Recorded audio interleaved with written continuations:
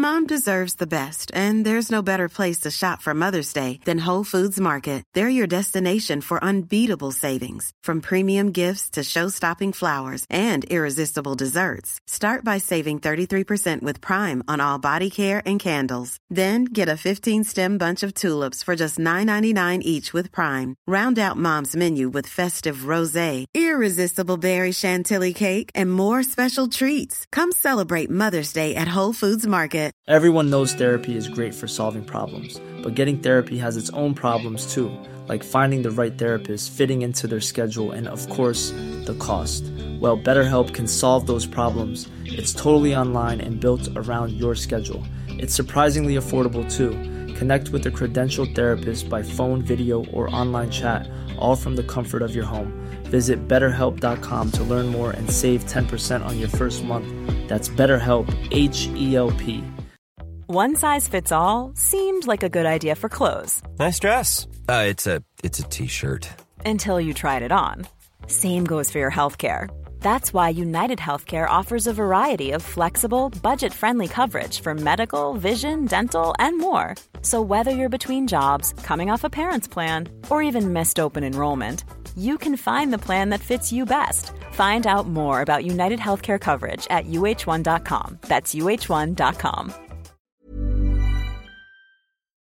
The GA Hour is sponsored by Paddy Power. Money back as a free bet on any championship match on live TV. If you're losing, first goal scorer bet gets a goal. I'm not finished yet. It took me a long time to get here. Both players have spoken with each other, and they regret what happened. They've had a frank discussion with each other, and they're both of them are keen to now focus on getting back their county jerseys. That these fellas will get such a shell shock next Saturday evening that we'll put them back in their asses for 10 years. So it was a weekend of the draws, Johnny Doyle. You were in Newbridge for one of the draws. This is the Newbridge Derby. This is the Celtic and Rangers of Newbridge. Rivalry-wise, I mean, not religion-wise or anything like that. But a lot of people telling me this was a classic altogether. It was a last kick of a ball, a sensational point. The sun was in his eyes, Barry Coffey to draw it up. Yeah, and well, when you talk about Celtic and Rangers, you know, and without the religion, some would say around Moorfield or Sarsfields, it's more important than religion, this game. You know, Sarsfield's going for, or Moorfield going for 3 in a row. Sarsfield's the old rival, trying to stop them. 3 in a row. I was reading 3 in a row in Kildare hasn't been done in 67 years. Yeah, that's an incredible stat. A huge stat. You know, when you think of some of the great teams, the Clane teams, some of the Sarsfields teams, you know, with Johnny Crofton and these guys, and that 94 team was recognised. And you're looking through some of the players that played on that, you know, massive players.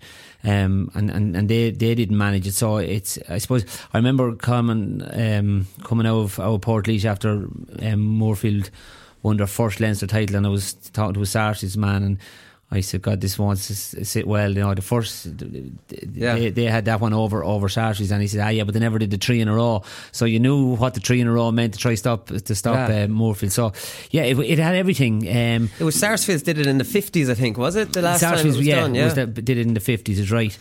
So they have that bragging right. It's a stat they don't mind throwing around when Moorfield are talking about Leinster titles.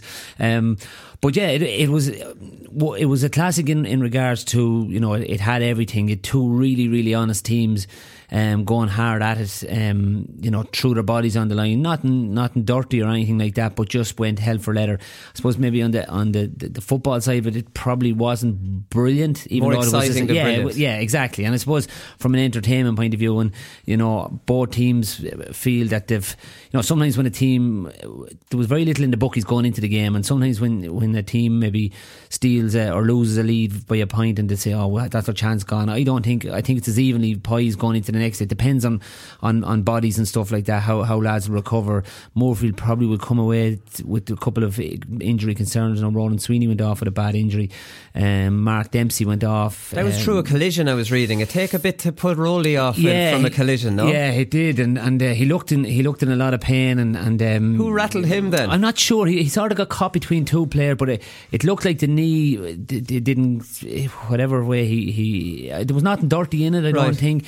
But I saw the stretcher coming out, and I was on commentary in KFL, and I was thinking to myself, there'd be no stretcher taking Ronan Sweeney off here. He would not advertise that pain. And true to form, he sat in the dugout the far side and didn't leave till the game was over. But I was talking to him last night now, and he was in a good bit of pain. He was try to get a scan today, so hopefully it's nothing too serious. So Barry Coffey had an interesting comment at the end of the game. He got the equalising score. So the way this game went is Moorfield led by 2-3 to 3 points, 6 points up, playing against the win. So it looked like, they're the big team in Kildare, they're going to run out easy winners. Sarsfields came back, played well, then ended up a point down. Barry Coffey said, I thought this was interesting. I couldn't see a thing when I kicked the ball. The sun was shining into my eyes. I heard the cheering, so I was happy enough. Now, there's something about Newbridge where the sun is always blinding on that end, isn't it? Into the town end. I don't know why that is. But, so he didn't really know where he was in relation to the goal. No, and I actually thought, especially with the reaction of, I think it could have been Alan Smith, or I'm not sure, was going, and it looked like it dropped wide, and because the Sarsfields attacker just kept coming, and it looked like he was trying to grab the ball as such, but it just dropped over the bar. But it was a fantastic score, and in times like that, you're just dependent on instinct as well. And I think sometimes teams, they're coached to systems, and sometimes can be overcoached, and sometimes it takes a bit of magic. And certainly if there was magic shown yesterday, Barry Coffey had it in spades. He kicked 5 from play. He was fantastic yesterday for a lad that struggled really with injuries. He got a bad head injury and looked like he might never play again, and he was a class act yesterday. Another draw was in Donegal, and that was a similar pattern. Glenties had 2 shots late on that would have won it. Dermot Malloy with a horrific effort. He came on. Sure, he's in and around my age, I suppose. He came on for the last 50 minutes, or your age as well, John. You have a few years on me. Yeah, maybe I do actually. Yeah, I do. And but he went for look, maybe at that stage you just go for it, but it was a terrible effort, and John O'Malley did as well.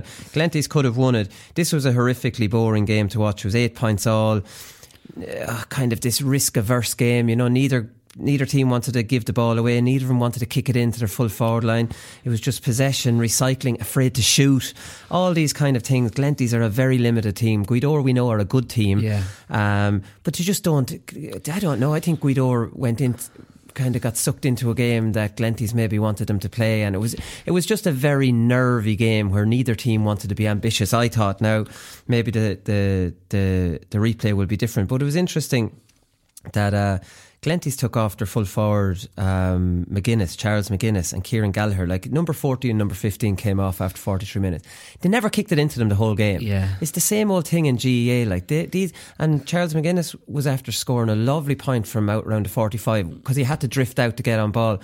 And they're just not getting ball, and then they're the ones that get sacrificed. It's just constantly going on. But Glenties, genuinely, you wonder about the standard of football in Donegal if they're getting to final. They didn't have much. Yeah, well, I suppose there's a couple of things. On the first point, you'd wonder, as you rightly state, taking off, they're in the full forward line because they're scorers, and a low scoring game, you get them right by, and you talk about the 2 lads maybe that, and I'm not sure whether they're, is it Dermot Malloy, we're talking about Barry Coffey coming, like, if Barry Coffey kicked that wide, you say, well, look, he's the best man, he's a good finisher, he's in a good position, and you have to have a go. And then there's other lads maybe come in the field and you're thinking, oh my God, if you drop the lorry load of footballs, that lad's not going to kick it over. He went off the outside of the left from a Hail Mary. And then taking two inside forwards who are in there because they can finish, taking the 2 of them out with very limited supply ball when 10 points would have won that game. You'd wonder what way you're thinking. Even with Guidor, outside of Eamon McGee, no one looks for Cassidy, and Cassidy's a nightmare in there. Like, I mean, why did they underuse him criminally? Criminally. Now, maybe it was Anthony Thompson was back on him and was marking him from the front. So when they looked up, maybe it wasn't that easy of a ball. But I saw a clip from the Armagh final. Jack Grugan gave an outside of the left pass across to Gavin McPartland for the goal. Like, I mean, that's on a different level to what I saw in the Donegal final. No one was looking for those type of passes. Yeah, and we often criticise, whether it be the young lad or the old lad in the stand, just saying, lurry it in.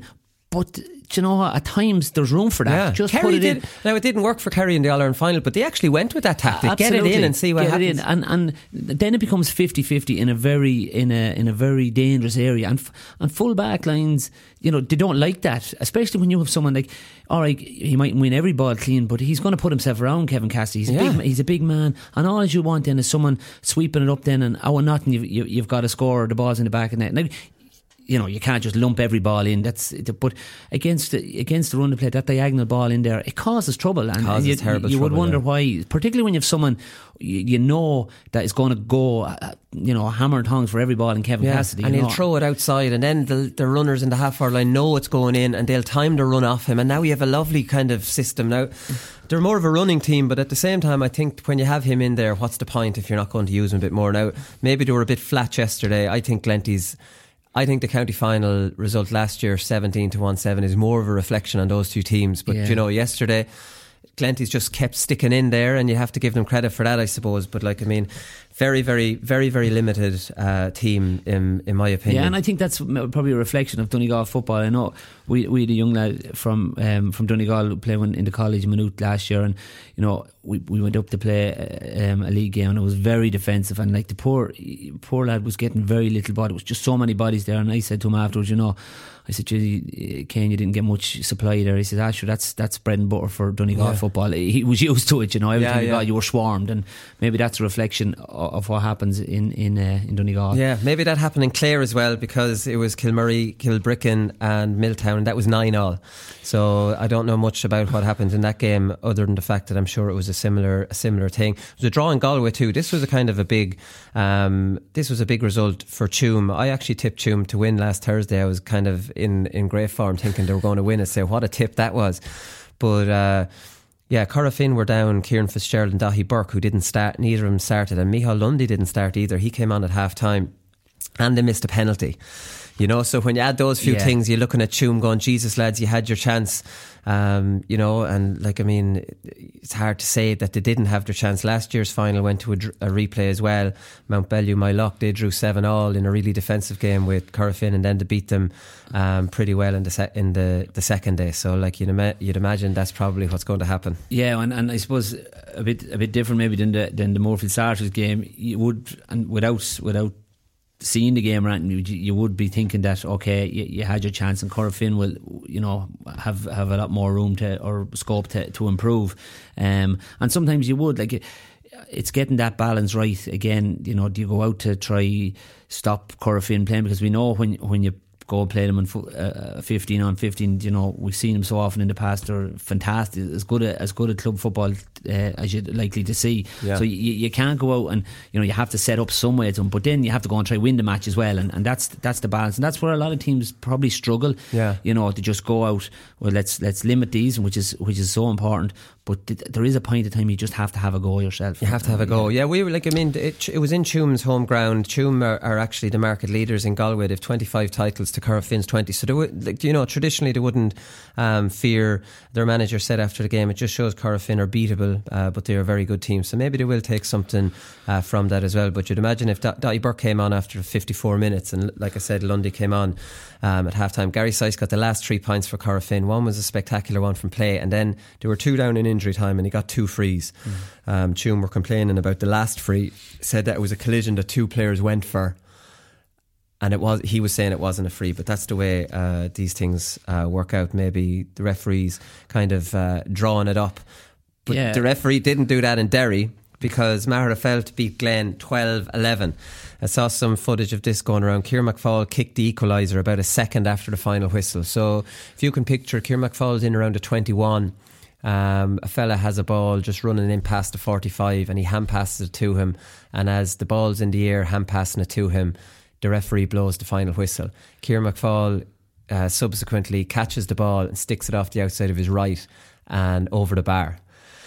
The referee was attacked after the game apparently, and there was stewards attacked. Like, I mean, for me, I don't see that. Conan sent me that clip, and Conan said to me that they had other chances to have shot in that attack. You see, this is the way I look at it, Johnny.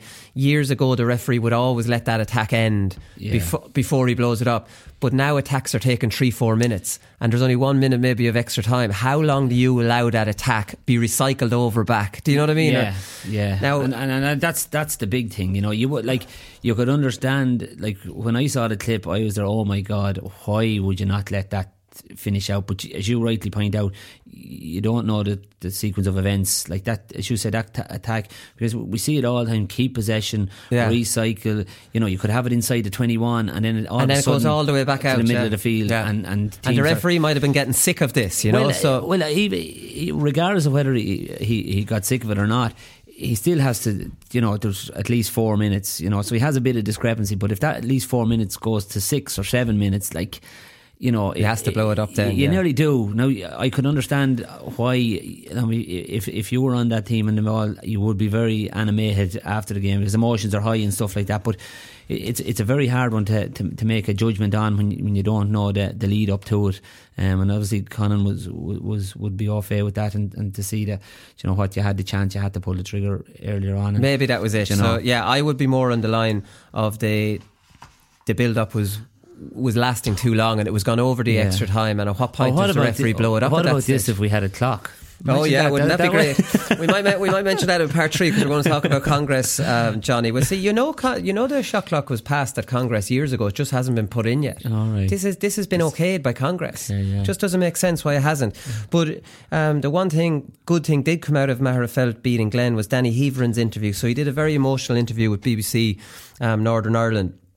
And he says, and I was just listening to this going, geez, I'd love to share a dressing room with Danny Heavron and I'd say the hairs would be standing on the back of your neck listening to this fella talking the Friday night before the final, or you know what it means to you and all these kind of things. He says it's strange to say this, but in 50, 60, 70 years time, when you're burying our friends, you'll always look back on this day. You sit around a wake house and you say, can you believe we won a championship in 2019?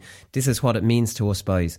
And then he was asked what he was thinking in the last few minutes when Glen were a point down pushing on. He said, I was praying to Mammy that she would see it through, as his kind of lips start shaking, you know, with emotion. And she's just looking at it going, that's just unbelievable stuff. And again, I looked at it thinking, I have 6 county titles and I never acted like that after them. And now Portlaoise might have gone through 8 years of not winning one when we won it in 99. So it was a bit of a drought for a big club. Yes. But it was never that. This is the emotion of 40, 50 year. Maybe with Laois winning a Leinster you might have seen, you know, that kind of thing. I couldn't relate. I never felt like that after winning a title with Portlaoise. I don't know, you probably did with Allenwood. I did, yeah. There was, because as I said, we won one title. It was the first time, and we'd been beaten in 2 finals in the history. We were a relatively young club. The club wasn't formed till 56. So a lot of the founding members were there to see the win a first championship. And you know, I would have heard stories growing up. You know, when Alan Wood went to the county board to register as a team, and a county chairman or vice chairman at the time said, so it's only another pub team, should have been on in a couple of years. Now whether that happened or not, it was motivation. And we thought that was mentioned the week coming up to the final, you know. Says we're doing well for an old pub team, and that would have been the talk. So I could understand, I could relate with that, and I suppose it all depends on you know, particularly a rural club, maybe, you know, everything's involved around the club. See, it's very unusual. These are a town team. Right, there you go. Yeah, which is unusual for a town team to talk about community and talk the way he was talking. Yeah, absolutely. But it was raw emotion, in fairness. Raw emotion, yeah. And you know, it's everything that's good about the GA as well, you know. On one side you'd be feeling sorry for the club that lost it by a point, but then you see what it means to the different. And I suppose everybody invests different things. Everybody, you know, you do have to realise that in every team you have every sort of character. You know, there's some lads that say, sure, I'll go down and play a bit, and sure, if we win, we win, if we don't, we don't, and sure, I'll go back to work tomorrow. And some people actually take the game like that. Other people, you know, if it was getting in the way, if work was getting in the way, to find a new job. And that's the way people are, you know. So, but huge raw emotion there. And you know, you can imagine now some of the talk today when they're having a few pints, that just what they've achieved. And you know, you'd say fair play to them. That was fantastic stuff. So it was a big shock in Monaghan. Clontiberid pretty much hammered Scottstown. They were leading the whole way in a row. Scottstown going for 5 in a row, and they were in the Ulster final, lost it after extra time. So this was a big shock. Conor McManus scored 4 from play. No surprise there. 6 in total. So that was it. So they were 9-3 up at half time. So that's a bit of a shock. I think Conor McManus had Vinnie Corey in beside him, to say he's an all-rounder would be an understatement with Vinnie Corey. But interestingly, Clontibret's manager is John McEntee. So John McEntee now is going to manage Clontibret to play Crossmaglen, who they're drawn against. Or you could write it in the stars. But it was interesting after the game. He was asked about that, and John says, "I'm not an emotional kind of guy," which is, to put it mildly. You could add Tony into that one as well. I would imagine so. Yeah, absolutely. And that's the way you have to be, when you're involved in it. And it's tough. I don't know. I would hate to be standing on the sideline plotting Alan Wood's downfall. It's definitely weird. Yeah, it is definitely weird. Yeah, but I suppose, after a while, no different than the county. When you're inside and you're playing and you're involved, you're in that bubble. And then when you step out, it becomes just a team. All right, you want to see them winning, but you're not emotionally involved in the team. You're not two things. You're not emotionally involved in it, and you're a winner. You want to win, and I think your desire to win would override your emotion or your attachment to your own club. I think you would. I think you'd be like... and that's the way you have to be, because if you let sentiment get in the way, you're in trouble, because even whether it be sentiment towards your own team or certain players on your team or the opposition, you're here to do a job. And, I think it's easier as well if you go manage a team from another province and play in a provincial club. I couldn't see myself wanting a club in Laois to beat Portlaoise, whereas I wouldn't mind a team from if you were managing them. I think that disconnect of another county team, whereas I'm sure you wouldn't like to manage a team in Kildare to beat Allenwood. No, you wouldn't. Those rivalries are too strong. Yeah, there's too much involved, and there's too much history and everything that goes with it. Where, as you say, if you were outside the county and it was just look at one of these things, you wouldn't be doing it every day, and that's it. You're it's not just meeting. A chance, but it'll make for interesting.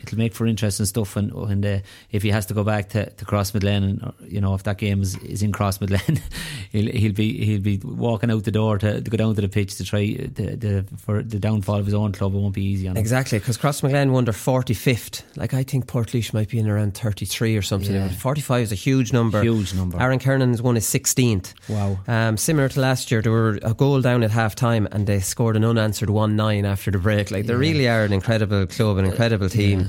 You'd imagine Ballymacnab at half time are going, lads, we're doing really well, keep going the way we're going. And we've heard those speeches 101 times. Crossmaglen probably got lashed out of it, and they come out and score 1-9 and game's over, and that's it. So but some clubs, and it has to do with tradition and history, even though if you were to analyse it in the black and white, what a lad did 20 years ago shouldn't have any bearing, but they just know how to win. Gives you confidence. I feel it. You grew up in that environment and the expectations, and it's not, I would imagine you go into the national school in Crossmaglen and they don't talk about playing with Crossmaglen, they talk about winning All Irelands for Crossmaglen, and that's it's a bit like Kerry. You ask a lad in Kildare, he'd love to play with Kildare. You ask a young lad in Kerry, and he's talking about winning All Irelands. He's playing with Kerry's not good enough. It's winning All Irelands. That's how you're judged, and that's in the psyche, and you can see that. But it's the difference with tradition, and I've often said here that Portlaoise are 2 points down with 5 minutes to go. I never think we won't win the game. Laois are down by 2 points, 5 minutes to go. There was occasions when I thought we'd always win, and there were a lot of occasions where I think, here we go again. The here we go again never entered my head with Portlaoise, because we just, that tradition, you fight against thinking you're going to lose. You just don't think you're going to lose, and it's massive. And that's it, and that's why there's professional people brought in to try change that cycle. You took it for granted in Portlaoise. It wasn't an option. And look, there was matches, I'm sure, you were in that situation that you won, and there was also matches in that situation you lost. But that's where, and that's, if you listen to the sports psychologists across any sports, they will say the peak performance is 80% above the neck, 20% below the neck. And we spend so many time, look at all the time you spend in the gym, you're looking at fitness, set plays, and if they reckon it's only 20% of performance. Who says this now? Well, the Caroline Curd and they're going to say that, right? Yeah, but it's seen across different sports. Yeah, I don't know. I don't know about that.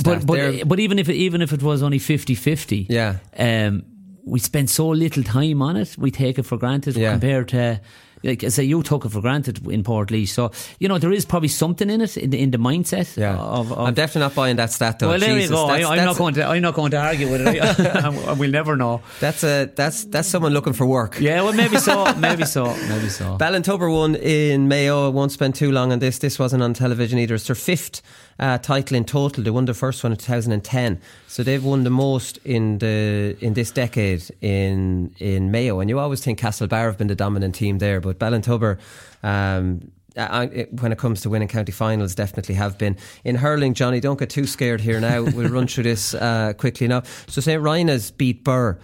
St. Rina's scored 9 of the last 10 points, an incredible comeback. Burr looked like they were out the gate. They were 111 to 7 points up after 12 minutes of the second half, and it took a footballer, Joe O'Connor, county footballer, to win it for St. Rina's. So there you go. He got the last point. So that's heartbreaking for Burr, who were looking to win their first one since 2008. Yeah, it's a long layoff for Burr. You just associate, you know. I know Kilcormac Calahi were there, were kingpins, and for a good few years, and you know, St. Ryan's, it'd be interesting to see how long they had to wait for. But they won it 2 years ago. Did Burr as well? Yeah. Okay, so but Burr seemed, look at Burr were the I said, the kingpins when you'd the Wheelahans and these guys. You know, these guys are hard to replace. But a big win for St. Ryan's. Yeah, it's a big. I'd almost say it's a big loss for Burr as well. It's a real killer for them. Immakilly beat Glen Rovers. They've won 3 in a row. They're an area team. Yeah. So their manager Derek Barrett, they've only ever won 5 county titles. He played as a player in 97, 98, and now has been coach for the 3 in a row. So Derek Barrett can sit back and say, there's never been a county title won by Immakilly that I haven't had a big part in, which is a fair old record for him. But I was reading, they're a divisional team, so they're made up of junior and intermediate clubs all around Cork, around an area of Cork. Yeah.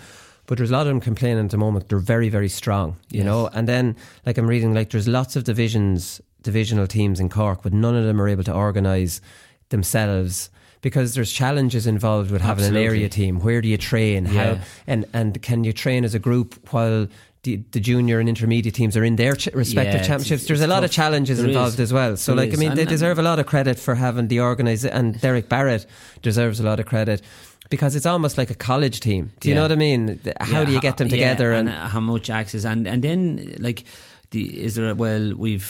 we've only 5 from this club and we don't even have 1 representative. So why are we investing this time? Huge politics involved too. Imagine the politics in your own club, never mind an area team. Huge. But, you know, I suppose the other side of it is, you know, and you see it very much in Kerry, where they're able to, and I think it makes for a better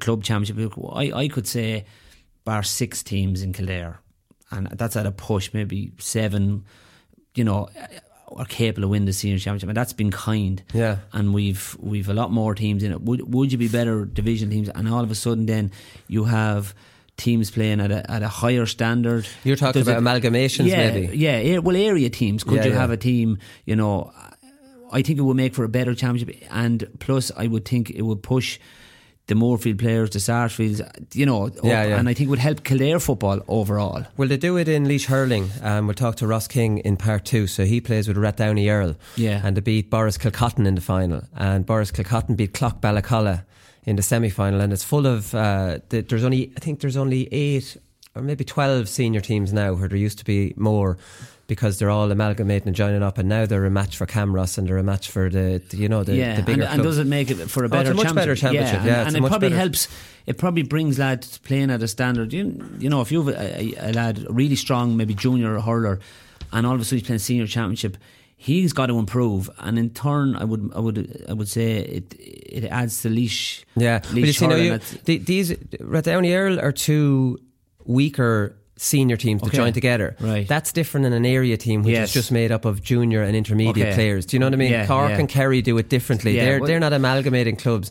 If one of the junior teams in that area team makes it up to senior, they can no longer play in that area. You know what I mean? In that area team. That's my understanding of it anyways, but it can be a little bit, I think it's very similar to the Kerry way of doing it. But the great thing about those area teams is it gives junior players a chance of playing senior, yeah. you know, and like Seamus Harnedy is the captain of Immochilly, and he wouldn't even be playing senior hurling if it wasn't for this area team. So like, I mean, that's kind of a big thing as well. In Carlow, St Mullins shocked Mount Leinster Rangers 217-119, and that's after being a man down for most of the game. Marty Kavanagh is no surprise, he scored 10 points, 5 from play, got man of the match in that. In Dublin then, just to finish off, Con O'Callaghan scored an early goal. Coola beat St Bridget's, but it was close enough for a while. But I saw the clip of this on the GA.ie Twitter account, and this was a terrible tackle from Alan Nolan. So Con got a ball out in front and a lovely turn on the narrow side. You know, they're my favourite turns. They're the way the defender's not expecting you to go back on yourself, and Con's excellent at doing that. The easiest thing is to kind of get it and continue on around on your stronger side. But he came in, brilliant finish, kept going, and Nolan came out to close it down, but followed through with his feet and his hurl and took Con out badly now, I thought. Yeah, I saw it myself, and you know, it was a brilliant finish by Con O'Callaghan, in fairness to him. Like, I'm sure Alan Nolan would protest all day. Look, he had to cover the ball, but he certainly, to me, it looked like he led with the feet, and it was probably a bit unclear, but definitely the hurl travelled forward anyway, and he looked in pain. Forward, the hurl batted down and the feet came out. Like, I mean, he wasn't missing him. Yeah. Well, that's the way I look at it. He was leaving something on Con, and Con, I think, got a bad dead leg and had to go off the field. Yeah, so and he looked in a lot of pain, and you would have seen that a good bit looking back at you know, the golden years, or some of this GA gold, where, you know, you think of Martin Furlong and these guys. If the ball came in, and next thing, Martin wasn't getting near the ball, but he was clearing somebody, you know, and that's what it looked like. He was going to, as you said, going to leave something on him, and it forced him out of the game, which is a big loss to Coola. That's the thing. William Marr, who's Coola's manager now, he said he had struck the ball, he was in mid-air and he was taken out. There's something about the likes of Con O'Callaghan, who we know is a pure gent, and he's absolutely brilliant in both Gaelic football and hurling. I feel a little bit protective about him. When I saw that, I was like, hey, there's no need for that. Almost like he's doing it to somebody that you know, or something like that. I don't know. Yeah, well, it's something at the end of the day, you want to see Con O'Callaghan deliver the performances. You know, he's a fantastic dual star, and there's not too many of them left. And he's, you know, you want to see him on the biggest stage producing what that's what people pay in to see. That's what, you know, there's young lads going just to look at Con O'Callaghan playing hurling yesterday, and all of a sudden he's gone. Yeah. All right, okay, great stuff, Johnny. We're going to leave you with that Danny Heavron interview. This is thanks to BBC Northern Ireland, and we'll talk to Ross King after that.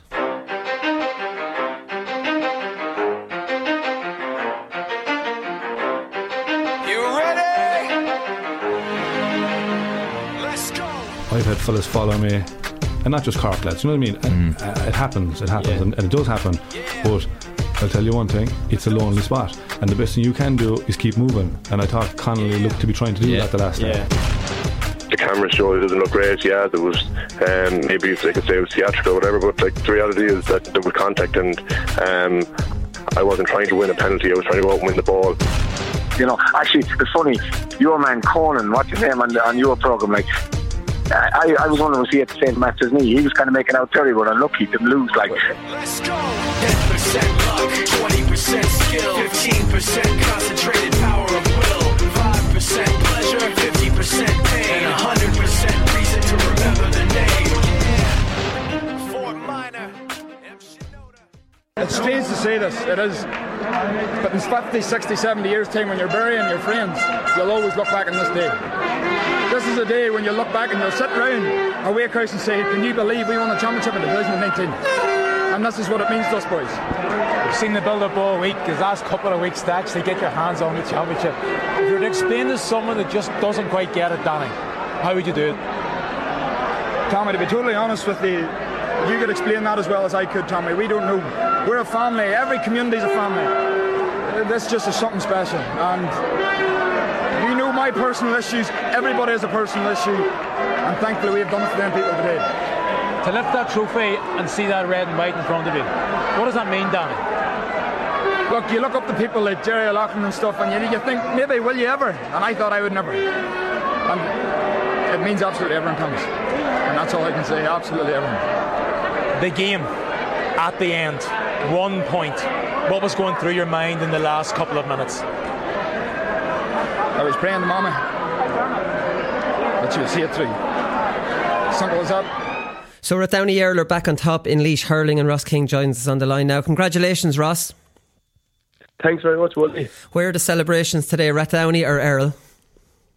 They're a bit of both, and you're welcome to join us. There's a tab there with your name on it there if you want to pick it up. But starting in Rathdowney again, yeah, we had a good old night last night. And any late soldiers went out to Earl. That's just kind of where the night ends up. Right. But it's easier. It's easier get a lock in Earl. Is that what you're telling me? That is exactly it. Like, you said it though. I didn't hang any last Earl. So come here. What a difference a year makes then, Ross. Because this time last year you were sucking your food through a straw, and this time you're sipping on pints after winning the title. I'm not sucking pints through a straw. It's not too bad it sounds now. That's one thing. But crazy. Especially year now, especially 2 months. I think it's all done in literally 5-6 months. I went back hurling, and it's very, you couldn't write it, to be honest. There's lads that can hurl for 15 years and don't have that sort of success with club and county, and I got it in 5 months, and just very, very grateful. It's kind of nice to be able to reflect on it now, because the year is nearly done in one respect. We're still in Leinster, but it's nice to be able to look back and say we've done this, that and the other, and we've achieved what we wanted. And it's just a special thing, and especially being involved with a special group of boys. There's a lot of legends in the club that drove us on for years. We have 6 lads with 6 medals now. There was a photo went into the WhatsApp group there after the match. 6 of our stalwarts have 36 medals. I know the Portuguese lads have 10 and 12, but the hurling, they were a very hard one, and they're a bit of stalwarts in the club. So very special to be involved with them, and they're still driving us. So great day, unbelievable. It was a scrappy final, was it, Ross? It never really got going. A little bit, maybe even like your semi-final.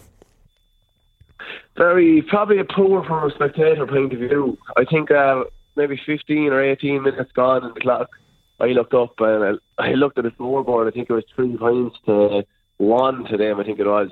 And it was very poor. I got blocked down a few times, and the same with our backs were blocking a lot of their shots. It was just it's the end of October now. The fields are heavy. It's winter hurling. It's not going to be free flowing. It's not going to be nice hurling to watch. It's kind of more of a battle. And that was really what it was. It was heavy going. We were getting blocked at our end, and getting bursts forward and getting blocked up the other side. So it wasn't a free flowing game, but as you know, it's just there. Once you win, you don't really care. In 10 years' time, our name will be just inscribed in the cup, and no one will remember exactly what happened in the game, only that we won. No, exactly. Sure, that's the way it works. Was there nerves before it? Because he obviously hadn't won it since 14. It doesn't seem that long, but you had lost 2 finals since then, and you on paper you're one of the arguably the strongest team in Laois. And was it playing on your minds a little bit that you had to win this one? Yeah, I'd say nerves wouldn't be the right word to use. Maybe there's a sense of underachievement, to be honest, and I would have felt it myself personally, and I know the couple of lads, Paddy Purcell, Jack Kelly, Mark Kavanagh, we're kind of hurling maybe 5, 6, 7, 8 years with seniors, and we're always hearing how talented a group of players we are on paper, but we're not producing it in the big days. We've only won, that's my 3rd medal. I've lost 2, I've won 3. It's fantastic, but we really should be capitalising on the squad of players that we have. So we weren't too nervous, but underachievement, and it's nearly scary to think that you're not going to exploit the bit of a group of players that we have. We want to be exploiting it, but that's the biggest thing. It's nearly a sense of underachievement for the last 12 months or 24 months in the last 2 years. Like we're just not exploiting what we have, and that was the biggest feeling going into it, to be honest. Yeah, exactly. Everybody saw your goal in the semi-final to win it, so that must have felt very good, to put it mildly, after what happened obviously with Camross the year before. Yeah. What were you like after the game like that? You wouldn't have rubbed it in, that wouldn't be in your nature, but I'm sure you were walking around with your head held high after it. Yeah, it's probably walked around 10 feet tall. I'm going to hit the head off the door frame coming into the house at home, but no, it was special. I probably never scored really better quality goal and a more important goal in my life. It was probably, I wouldn't be a religious fella at all, but I nearly started praying to the Lord during the week there just to get another one this week. But Yeah, it was. Look, it was really, really special. If there is a lot up there, I think I seen something happen 2 weeks ago that I didn't, it was just a little bit special to do. But yeah, it was unreal. It was a great 2 weeks between just kind of getting a little bit of retribution on cameras last year. Not in a malice way. It's just for ourselves, it was important to kind of get over that. We don't want to be thinking about it, but we kind of, for ourselves, it's a great satisfaction to get over them. They're a serious outfit as well. Like, they're a serious hurling team, so it was important to get them along our journey. If we're winning a cup, it was important to kind of get our kind of revenge, I suppose you could say, just to get over cameras and then bring on the final, whoever it was, and Cotton Bird. They're a serious side as well. They have a lot of inter-county players as well. I think they have 5 or 6, and a lot of their players would have played over the years with the county, so they're a serious side as well. So we kind of won it. We won it a hard way there with 2 teams we bet in the semi and the final. Yeah, and it's a great championship now since all the teams have started amalgamating, isn't it, Ross? Like, what's your thoughts on them? Obviously, you're amalgamated with Rhett Downey and Earl now. Is it the last 16 years that you've won 6 in 15 years maybe since you joined up? How has the amalgamate? You probably know nothing, obviously, other than amalgamation since you joined senior. Yeah, I don't. When I was under 10, I suppose, when I kind of started out hurling, it was Rhett Downey Earl, so I know no different. I had a brother 4 years older than me. He would have hurled at Rhett Downey on their own, and they were just a little bit poor. They would have been able to get quarter-finals, semi-finals, and get bet. And that was the run of it. And that would have been what our Rhett Downey senior team was for years. It was kind of quarter-finals, semi-finals if they're lucky, but never really push on any further. And it was always said we needed a couple of extra hurlers, and Earl was obviously, we're so lucky to have Earl right beside us, and we're on the one, and we joined up in 2005, and we've been unbelievably successful since, and just so happy. We're just actually blessed that even when I'm talking, saying it out loud, I realise how blessed we are to be at one club and one people, and long may it continue, because the success is on the field to be seen. Yeah. How does it work with training and stuff, with their pitch and your pitch? Well, I shouldn't say they and your pitch anymore, because, like, I mean, it's seen as one club now, but with 2 separate grounds. Yeah. Well, every year for the last maybe 15 years, whatever, when we joined up, it was kind of alternating week to week, Rhett Downey and Earl, and so we have a lot of between under whatever 6 is the seniors and junior A, B, C, and intermediate. We had 5 senior clubs teams for a few years as well, and then we have a Camogie club as well. So we kind of needed the 2 pitches because there's so much football on the 2 pitches. But right, no, we're actually blessed. We have 2 great surfaces and 2 good pitches. We have a gym and Earl. We're getting Rhett Downey's being upgraded a little bit there. They got a bit of extra land, and they're making 1 pitch to 2 at the moment. So next year, hopefully, we'll have 2 full-size pitches with actually a bit of floodlighting on it as well. So that's where we're heading for, please God. Right, okay. And are there challenges then to amalgamations? Because obviously there's politics to have to contend with in one club. I know all about them, but never mind bringing another club then into the mix. So you've got the politics of your own club, and then you have the politics with another club, and trying to make it all run smoothly. Yeah, I suppose when it happened, I was young. We were all young, I suppose, but I would have heard murmurs. There's a lot of, you always say the older fellas would have the politics and to be strong-willed, and there was objection to it, to be honest, on both sides. And some people fell out with lads in either side of the club as a result of it. And look, there was bitterness there with maybe 1 or 2% of the population. Like, you have to look at the bigger picture. There's 98 or 99% of people absolutely blessed. We're just delighted to be one club and one people now. So none of that matters. And once you see a little bit of success as well, it just, any little bit bitterness just goes to the side, and the success always wins. Yeah, exactly. There's no easier way to win them over than to be winning county titles. So everybody's pulling in the same direction now, even if there was only a small few back then. Yeah, look, even 1 or 2 fellas wouldn't have went to games for years as a result of the amalgamation and wouldn't have followed us or whatever. But I even seen them, we were beeping yesterday evening, and 1 or 2 guys were out putting fist pumping out the window and stuff outside the house at us and stuff. So it's delighted to see. I suppose sport does that as well. I suppose it brings out people, brings the best out in people, and it cuts out the politics a little bit. Just seeing a bit of success and seeing young people kind of delighted and seeing old people delighted. Sport does that to areas and places. And you've seen that over the years. Once you win something, it's very special to go home with, and your local people are proud of you and you're proud of your local people. So it's a special time. Yeah, you must be sick of bringing cups around to schools now at this stage. Then with the the Joe McDonagh Cup got a good tour as well, and that was obviously the right thing to do. It's not like we win much in hurling, too often. That to bring a cup around to the school, an inter-county cup must have been a nice feeling. Yeah, I tell you, it's unbelievable. Like, I never thought I'd be able to bring a cup with Laois to schools, and it is special. We have to. We're kind of milking it all right, but you kind of have to milk it as well. Nearly every week on the WhatsApp group, there's someone looking for a cup to go somewhere else. And Scott, I actually have it in my house at the moment, and there's the top of the cup. It's not supposed to be an open cup. It's closed at the top, and it's kind of slightly welded all the way around, but every Tom, Dick and Harry gets the cup wants to pull at the top of it. And it's very, very close. Jeez, I'd say a spark would nearly knock it off now at this stage. So I think I have to bring it to jury rounds and get it fixed up there some part of the week. But no, it's unreal. I was in Culhill School last week. We actually brought it to Rathdowney in other schools maybe a couple of weeks ago.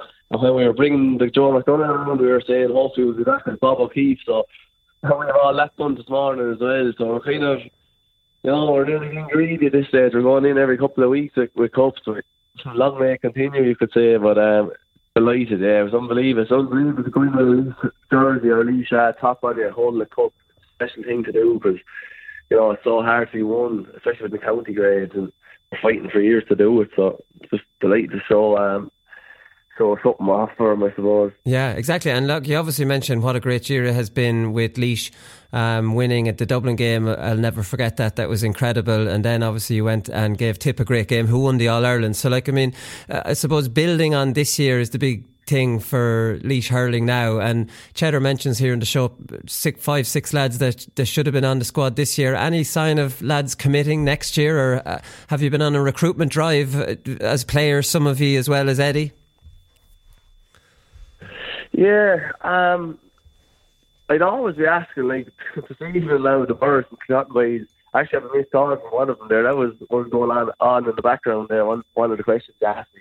But I'll be asking one or two of them there, all right, to consider coming in, because honestly, after losing 2 lads anyway, Tad Oyer and Ben Conroy are gone travelling for the year, and Ben was probably one of our best hurlers in 2018, and then he done his cruise at the end of 2018, so he missed it all in 2019. And Sir Tad Oyer, a little bit of a cult hero in there, I'll be honest, and he's a big leader for us. So no, we need to be bringing in 2 really good lads, like a Joe Campion or someone as well. That's who I'll be in his ear season now, trying to get him in. But yeah, we really look. I actually know nothing. The way when you're in with the club, the county WhatsApp is going and they're back doing bits of weights and stuff there at the moment, but you're so kind of consumed with the club thing at the moment, you're not even tuning into the county. But it's always in the back of your head, alright, and you're kind of hoping a couple of lads will commit that haven't been committing in the last few years, just to add that little bit, because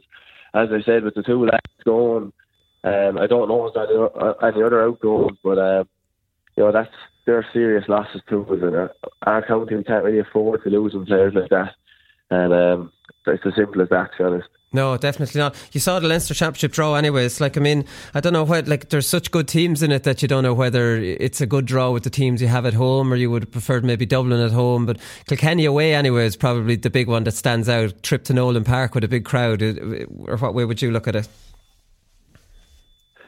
Yeah, I think we've done it first, and then we have Kilkenny away. So yeah, it's amazing. Literally, this is the first thought I nearly put to it, to be honest. I seen it, but as I said, I'm so consumed with the club for the last kind of month to 6 weeks that I haven't really put much thought or focus into it. It's always in the back of your mind. But we played my only time to play in Nolan Park was we played a practice match amongst ourselves there this year. Eddie brought us on a bit of a training week into Waterford. We played a match in Kilkenny in Nolan Park on the Sunday morning, but It was unreal, and you can actually feel the tradition in the stadium, in the dressing rooms, just pure hurling, heart of hurling. So, it'd be special to go in there wearing a Laois jersey, taking on one of the best teams ever, I suppose.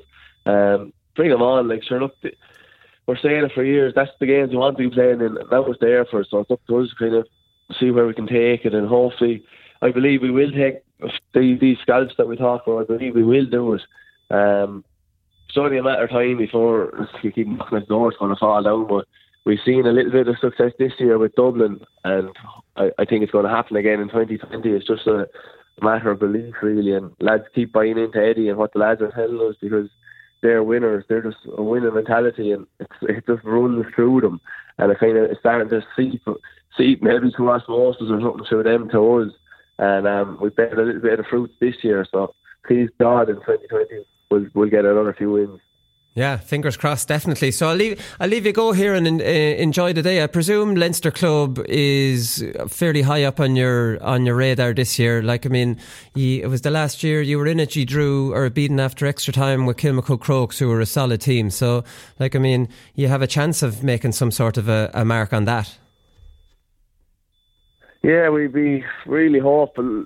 We're really hopeful to win the first game anyway. I don't know what the second game is. We have Offaly at home. There's still time at home in 2 weeks, so look, we're representing Laois now, and to be honest with you, Laois club winners in hurling have a very poor record. I'd say in the last 10 years, I think maybe 2 teams, you could find out yourself, but I think only 1 or 2 teams have actually won one game in the championship.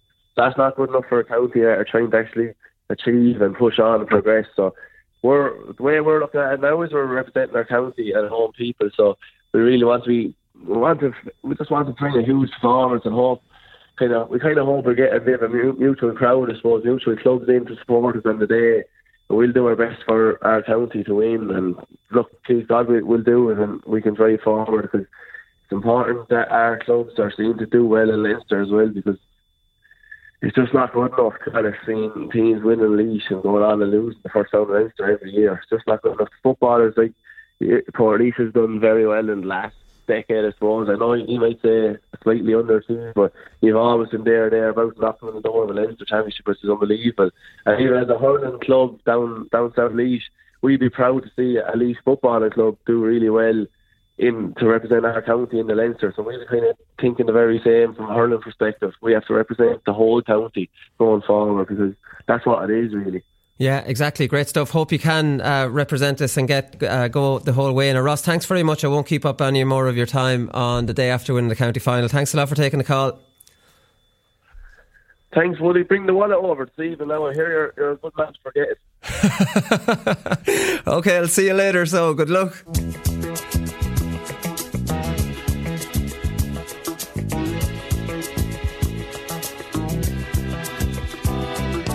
Wake up, rise and shine. Winter's gone and summer's fine. Wake up, wake up, wake up, rise and shine.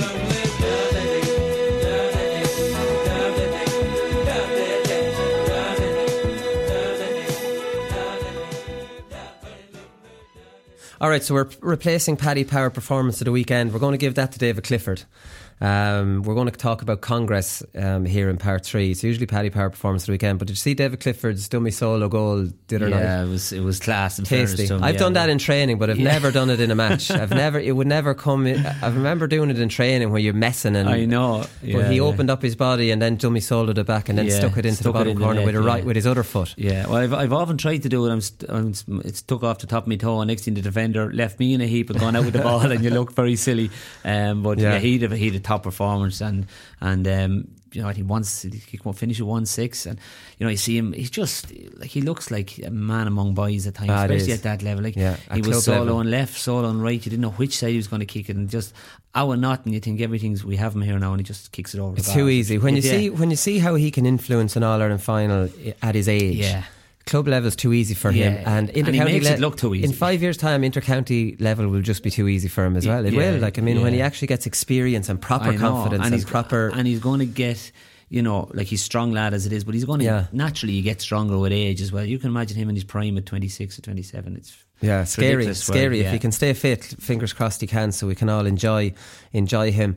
Congress. So the big talking points out of Congress, Johnny, are the sin bin was voted through by a landslide, 73.8%. I think a little subtext of that is the number of subs allowed will be reduced from 6 to 5. So that's football will be the same as hurling then. So must have, obviously the black card substitution will be gone, but that's irrelevant. It's just down from 6 to 5. I didn't even know that was going to be decided. But the sin bin voted through. We obviously have the issue with potential time wasting in the 10 minutes. We said last Thursday that could be fixed with a shot clock. You know, so sin bin, haven't heard too many people giving out about this. Yeah, well, look, I suppose it's easy to look after the sin bin in Croke Park, All Ireland semi-final, you know, but I suppose we're giving the referee more things to be doing, you know, and that's where it could cause problems. He's trying to keep. John Doyle has gone to the sin bin in the 9th minute. Oh, Jenny, he's now 21. They're roaring at you, you know, and there's so much going on. He'll start his watch, but I'd say the sideline will be well on top of him if he's gone a second over the 10 minutes. Yeah, it's more putting more pressure on officials. It does do that, but what it does do, being down to 14 men is a much bigger deterrent than a man going off and being replaced. I agree, for what it's for, and I don't think we see as many black cards as we used to either. I think referees are not giving them out. It's not the same controversy around them. I don't think so. Yeah, I know. Look, there is merit in it, but it's been tried before. I remember down in Portlaoise, it was a O'Byrne Cup early, where myself and Paul MacDonald ended up in the sin bin for what I'm not sure, but so it was there before. We have tried it. What's going to be different instead of it's one that it's going to take a little bit of time. I don't think it's a massive one. As you say, it's probably more of a deterrent. Like, you know, maybe if you were saying a couple of minutes to go, pull a lad down. Sure, it doesn't matter. It's the right thing to do. And all of a sudden, then you're down to 40 men. It's probably a bigger deterrent. Bigger deterrent in the last 10 minutes, absolutely. which is a big one, because the other one wasn't any deterrent in the last 10 minutes. You'd actually be telling a lad, why didn't you pull him down? You'd be doing it. The advance mark then, that got through with 68.9%, a pretty a big win as well. What's your thoughts on this? Because this, whether people want to believe me or not, this is my idea. I was going on about this about 5 years ago on a show I did on Setanta. I like to brag about it, Johnny, that the advance mark is I'm actually sure the check idea. is in the post. I haven't seen anybody come up with it before me. But anyways, my idea of the advance mark was inside the 21. So I was going to add a bit of theatre to it. The long ball, the catch. It was potentially making teams push out on the kicker. It was back when defensive systems were really, really, extreme. Yes. And that if an attacker caught it inside the 21 with a good ball, that he couldn't be surrounded and dispossessed, that he'd get a reward for catching it. Inside the 45, I'm not as big a fan of it, and moving it from 5 seconds to take it to 15 seconds, I'm not as big a fan of it. Yeah. Now, in the league last year, we saw very little people claiming marks from the 21 out to the 45. So I'm not really sure what to think of it. I would hate for Gaelic football to get to the point where a fella's marking it just inside the 45 and getting a free shot at goals. I would hate that. Yeah, but that's going to happen, and then is it going to be very stop-starty? That's my worry for it. Yeah, I do get the thing, and I would have said even with the mark as we known it, even though it hasn't made a huge difference in the game, but this thing of, it did add a bit to last year's league. It probably did, in fairness. But I suppose you're looking at, to me, one of the best fielders was Dermot Early, and and we're happy to let him go to the clouds, brilliant catch, come down and just swarm him and take it off him. So, there is merit from that. I just wonder, is it going to be very stop-start? It's going to be time waste, and you get 15 seconds to yeah, you see, I hate that. I thought the 5 seconds was perfect, because it's not meant to be like a free kick. The last thing I want to do is see people going through a little mini routine before they kick this. That is slowing it down, and that's not what the spirit of it should be. Yeah. It should be, you get a catch, you're rewarded for the catch by the defender backing off you, and you just tap it over the bar, almost like from play. You know, if you've 5 seconds, it's as good as being from play. You don't have a routine. It's just you can't be tackled. You know, you can't be tackled, and that's the reward. A bit like the mark in midfield. Yeah, 15 seconds. I don't get that. Yeah, and what it also then, like we would have seen it when it was introduced. A lot of teams didn't pay much attention to it because they knew it wasn't going to be in for the championship. Now it is. It's going to change the dimension. You know, are you going to see the big full forward come back into play a lot more? I'm not sure whether it was needed as much now. I think the game has evolved again. There's not as much emphasis on blanket defences. You know, we'd had 2 cracking All-Ireland finals this, albeit you know, Dublin and Kerry went hammer and tongs at it. I'm not sure it was needed maybe as much as it was 4 or 5 years ago. Well, not inside the 45. I'd take it just as that long ball option the odd time in a game, and that, I think there's no harm in bringing that back into the game, because that's definitely gone. It probably does force it a little bit to and we talked about earlier on, it's just, you know, lumping the ball in there as such. But I'm still not sure about whether it's. I just hope it doesn't become very stop start, and again, you know, 20. You're looking at distance. Like, is it? Again, the referee's got to decide: is that 15 metres? Is it 19 metres? Is it 20? Is it? You know, there's that sort of grey area. And see, my initial idea was that if it's kicked outside the 45 and caught inside the 21, then there's no messing. Yeah, there's 2 lines on the field to tell you. Yeah, now it's open to like the referee having to judge what's 20 or whatever the distance is. You could kick it from 46 metres to 45 metres across the field, and it's still a mark, you know, even though you're only a metre or to 44 metres as such, if you want to be technical, and it's still a mark. Where, as you say, you have 2 definite lines, and it encouraged that long ball into the square, where this could be a half back kicking it just inside the 45, and next thing it's over the bar. Where everybody loves that. Anyways, there's a new kick out rule, and this went through by 83%. This is from the 20 metre line. This is obviously encouraging more teams to go long. It's tightening up the area for the short one, and it's like it looks to be, and it has to go forward. So really, for me, an eyesore on the game recently has been that almost backwards kick out to a corner back. Yeah. Listen, they want to put it out to more contests. I don't see any drama about this one. We'll move on quickly. Yeah, but I don't see anyone giving out about this one. The only thing it also means is the keeper has to travel that bit further out to kick it out, which gives oppositions time to man up, and it gives them less an opportunity to take that short kick out. You know, it's probably no harm. Yeah, I don't mind that one. The big controversy obviously is the 2-tier. So this has been passed, you know, and I don't think there's anything wrong with 2 tiers in intercounty. I have a problem with the way this has probably been done. It's a bit of a weird one. It's like it's been pushed through for no real reason, and it's only there's a good chance it'll only ever be done for 1 year, and there'll be something else the following year, because we know that there's a fixture task review, and their proposals will be going to Congress in 2020. So John Horan was talking after this. He says there will be motions in February from the fixture task review, but they won't affect this competition. This competition was adopted.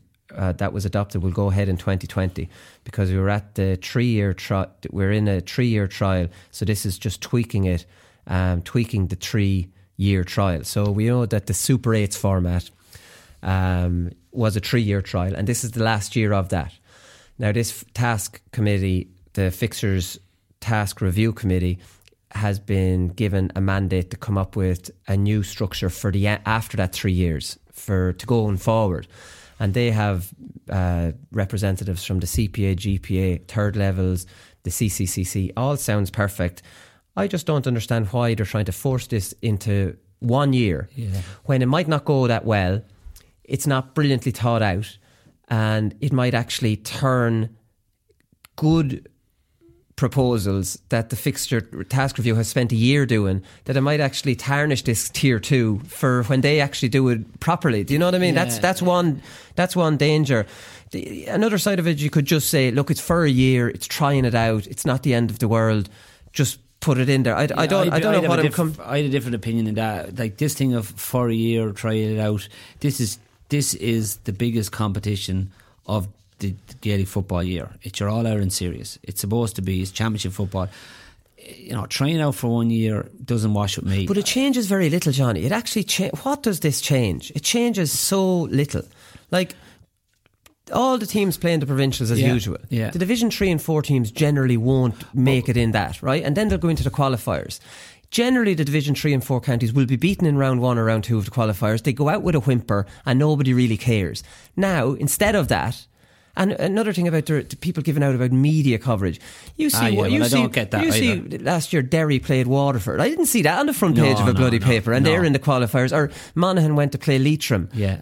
There's nothing. There's a tiny little corner. It's on with another 16 or 15 qualifier games. Nobody gives a shit. No, I agree with that. Now, when they lose in their provincials, instead of going into a low profile qualifier that they'll more than likely get beaten in, and they might win 1 or 2 if they're lucky, now they go into a competition that they could get a run in. Yeah. I don't see the drama about it. Well, I'm not disagreeing in the 2-tier. I think there's merit in the 2-tier, and if you're really, really honest, there's probably a 3-tier. That part of it doesn't mind, but you're sending. So I'm being sent off as part of this task group to go and spend God knows how many hours meeting different county boards, meeting administrators in different counties, meeting together, getting proposals, interviewing, surveys, and then just throw this into it's the timing of it. If it makes, and you're right, it's not a huge change, so why make it? Leave the group. Well, John Horan seems to want this as his legacy. I don't get that. I don't get that either. Can his legacy not be the fixtures task review who'll bring it in? Absolutely. And everybody will know that, you know? And like, you hear that a good bit, the Super 8s was Park Duffy's legacy. This, like, a legacy could be, do you know what? I steered the ship through a rocky enough period, or why do we have to leave a legacy for the sake of leaving a legacy? And maybe that's not his. In fairness to John Horn, we're maybe presuming that this is because it's happened, and we presume he's trying to do this. I'm not saying it. I just think, you know what, you're enlisting a group to go away and come back with proposals, and for the sake of why for a year? Yeah, that's my view. I saw a funny tweet from Malachi Clark, and he says the GA president's legacy, his legacy will be that he wanted a legacy. I thought that was an interesting one. But John Horan was talking on this as well, and he says we're going to have to work on it. This is about media coverage, and people are getting obsessed with media coverage as if under the current structure Division 3 and 4 teams get loads of media coverage. They don't. They get zero media coverage. And how do they think that now they go into a competition where they could make an All-Ireland semi-final in Croke Park, and they think that's worse than what they get now, where they just get beaten? I don't get it. It's always whinging about everything. I take your point, and we're all in agreement that this just seems to be pushed in for only 1 year. It's silly, but it's feck all difference. And if anything, it has to be a good thing for the weaker counties. Now they're in a competition they can win instead of going out in a whimper in a qualifier game. Don't get it. But anyways, I just want to finish off on this. So he says, we've been talking to RT in terms of coverage for it. We hope to have semi-finals and finals in Croke Park to give it that profile. That's great. They're in control of semi-finals and finals. They have no business telling RTE what to cover. Like the Joe McDonagh Cup clashes with the Munster final. That's not shown on television. And that's a tier 2. RT will not be showing a tier 2 over a tier 1, and they're in a 5-year contract. They don't have to, and they'd be stupid if they did. This is the thing about it. How on earth is, under the current structure, is a tier 2 supposed to get media coverage? Because the tier 1, there's barely enough room in the calendar for it. Everything's squeezed in. The hurling gets in June and July, is on every weekend with huge games. There is, unless the only way to give a tier 2 media coverage is to restructure the whole year, let the year breathe, and have tier 1 one weekend, tier 2 the other weekend. On that tier 2 weekend, the whole national media have no choice but to go and cover this, because it'll be the only show in town. Do you know what I mean? Yeah. But if it's clashing with tier 1 games, it's not getting media coverage. No. But it wouldn't get media coverage now. No. If Waterford are playing Derry in a qualifier and Mayo play Armagh, who's going to get bigger column inches? Yeah, and it's a load of nonsense. I'm bringing it to Croke Park. I guarantee you we'll be here this time next year saying Derry and Waterford, why wasn't that in Clones? Close crowd, bigger crowd. Well, unless it's before the All-Ireland, they could play that instead of the minor. But probably, yeah. So you're not going to increase. And the other side of it is, if you want to have meaningful, talks with whether it's RTE or TG4 or Sky or whoever you want to do it, you got to sit around the table and say, we're thinking of changing this here now. Yeah. where do you see this fitting? But they can't. But we got told then. I got a text message about that. Like, come on. I saw that. That was weak. That's very weak. That was weak. You And know. RTE would be stupid to show a Tier 2 game over a Tier 1 game. Yeah. They don't have to, and it's a lesser game. And why would they do that? You know, I can see where they're coming from there. I still, and I'll take your point. It's a 5-year thing. I don't get this 5-year thing. Oh well, that was stupid. That was complete way. Like, you'd say, okay, let's see how this works for a year. We'll tie nobody into anything, and because as the GA, you're the ones with the marketable product here. And I go to Sky, Sky, you got them games, you know, we felt you could have showed more. And then you want more, we'll negotiate at the end of the year. That's the way I'd be doing it. But you see, the thing is, they've done a 5-year deal and they don't know what their championship structure is. It's a mess. There's no forward planning. Yeah. But anyway, Ronan Sweeney, we're talking about him here, Moorfield player, friend of yours. He was saying absolutely dreadful decision. Weaker counties will be completely forgotten about. I don't take that point because they're already forgotten about. Yeah. How many Carlow games have you seen recently? How many Waterford games? How many Leitrim games? Where do you see these games? Do people think that these counties are on television all the time now, and now they won't be? They're not. They're not there to begin with. Yeah. Under this, they have a chance of being on television if they make an All-Ireland semi-final. Yeah.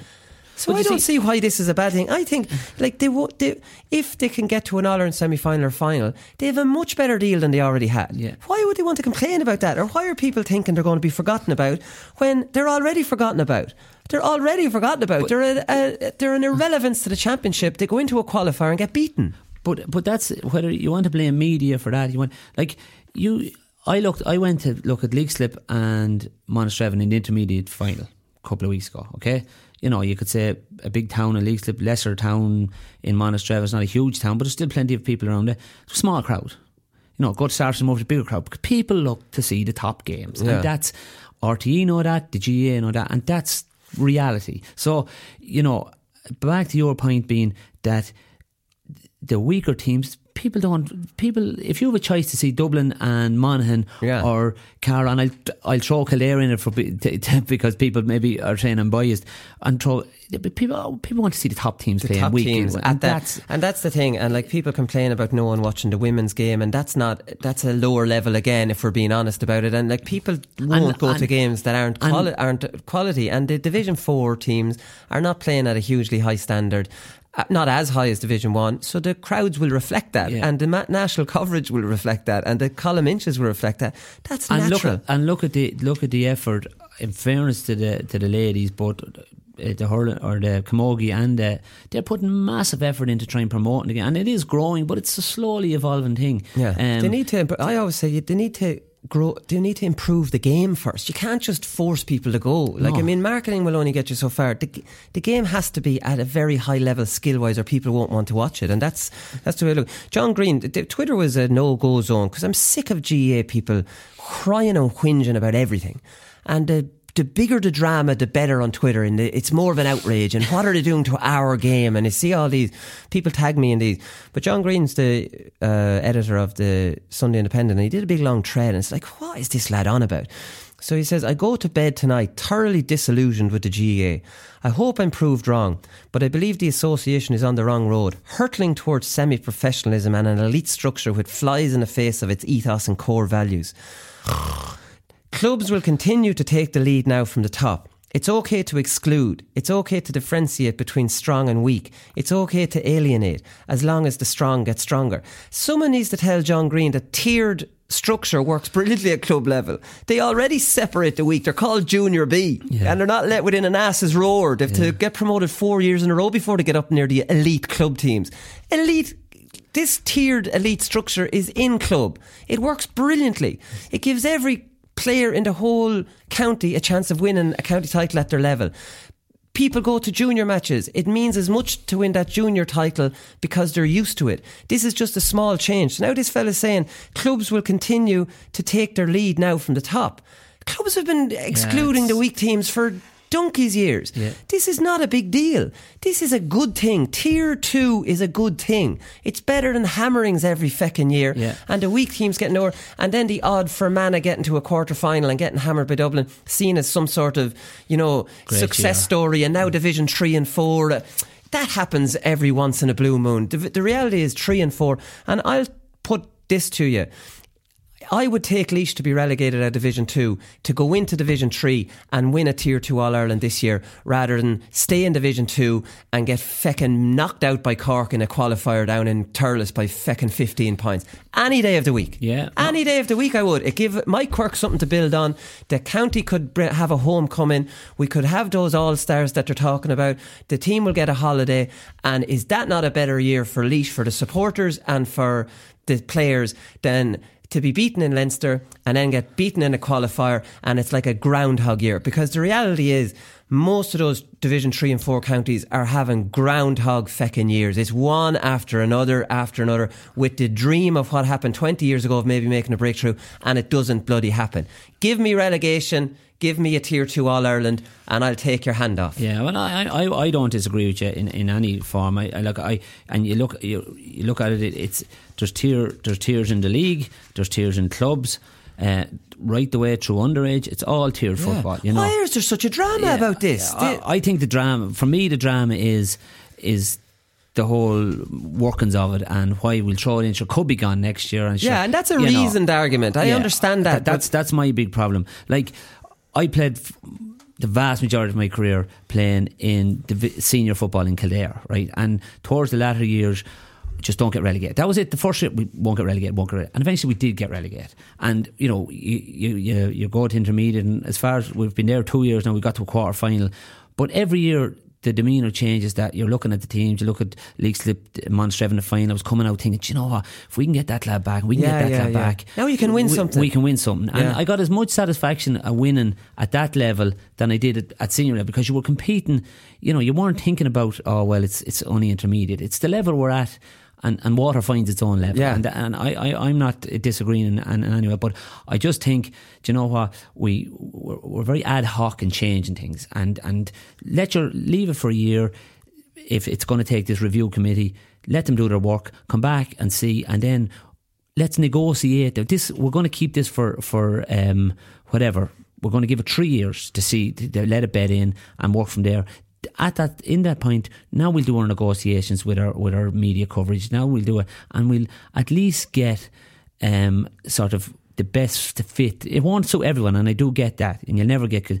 But don't come back to me and say, "Oh well, I got a text message from RTE saying we might be able to show that." Do you know, like that's just comical. But they are in the middle of the 5 years, so like, I mean, he's got no say. The only time they'll have say over RTE is when all the negotiations start again, and then they can start maybe dictating to the broadcasters of what they have to do. But we've had a single tier championship for nearly 40 years now. If we sit it out for another 3 years and we do the whole lot together, I'd take that as well. Yeah, me too. Right, listen, Johnny, that's always time for. Thanks very much for coming in. We'll be back on Thursday as usual. We'll have a look ahead to, I'm sure there's more county finals and provincial club championship matches next weekend. Talk to you then. Good luck. The GA Hour is sponsored by Paddy Power. Money back as a free bet on any championship match on live TV. If you're losing, first goal scorer bet gets a goal. Well, when I started running, I suppose I didn't stop, and when I got the chance to goal, I said I should go, and so I opened up. We're only the small little fish out there, so we are, and we're trying hard to make it through.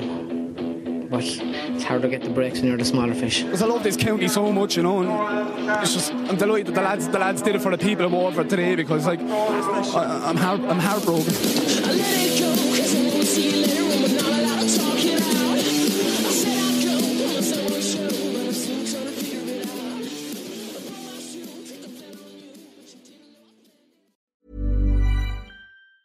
Mom deserves the best, and there's no better place to shop for Mother's Day than Whole Foods Market. They're your destination for unbeatable savings, from premium gifts to show-stopping flowers and irresistible desserts. Start by saving 33% with Prime on all body care and candles. Then get a 15-stem bunch of tulips for just $9.99 each with Prime. Round out Mom's menu with festive rosé, irresistible berry chantilly cake, and more special treats. Come celebrate Mother's Day at Whole Foods Market.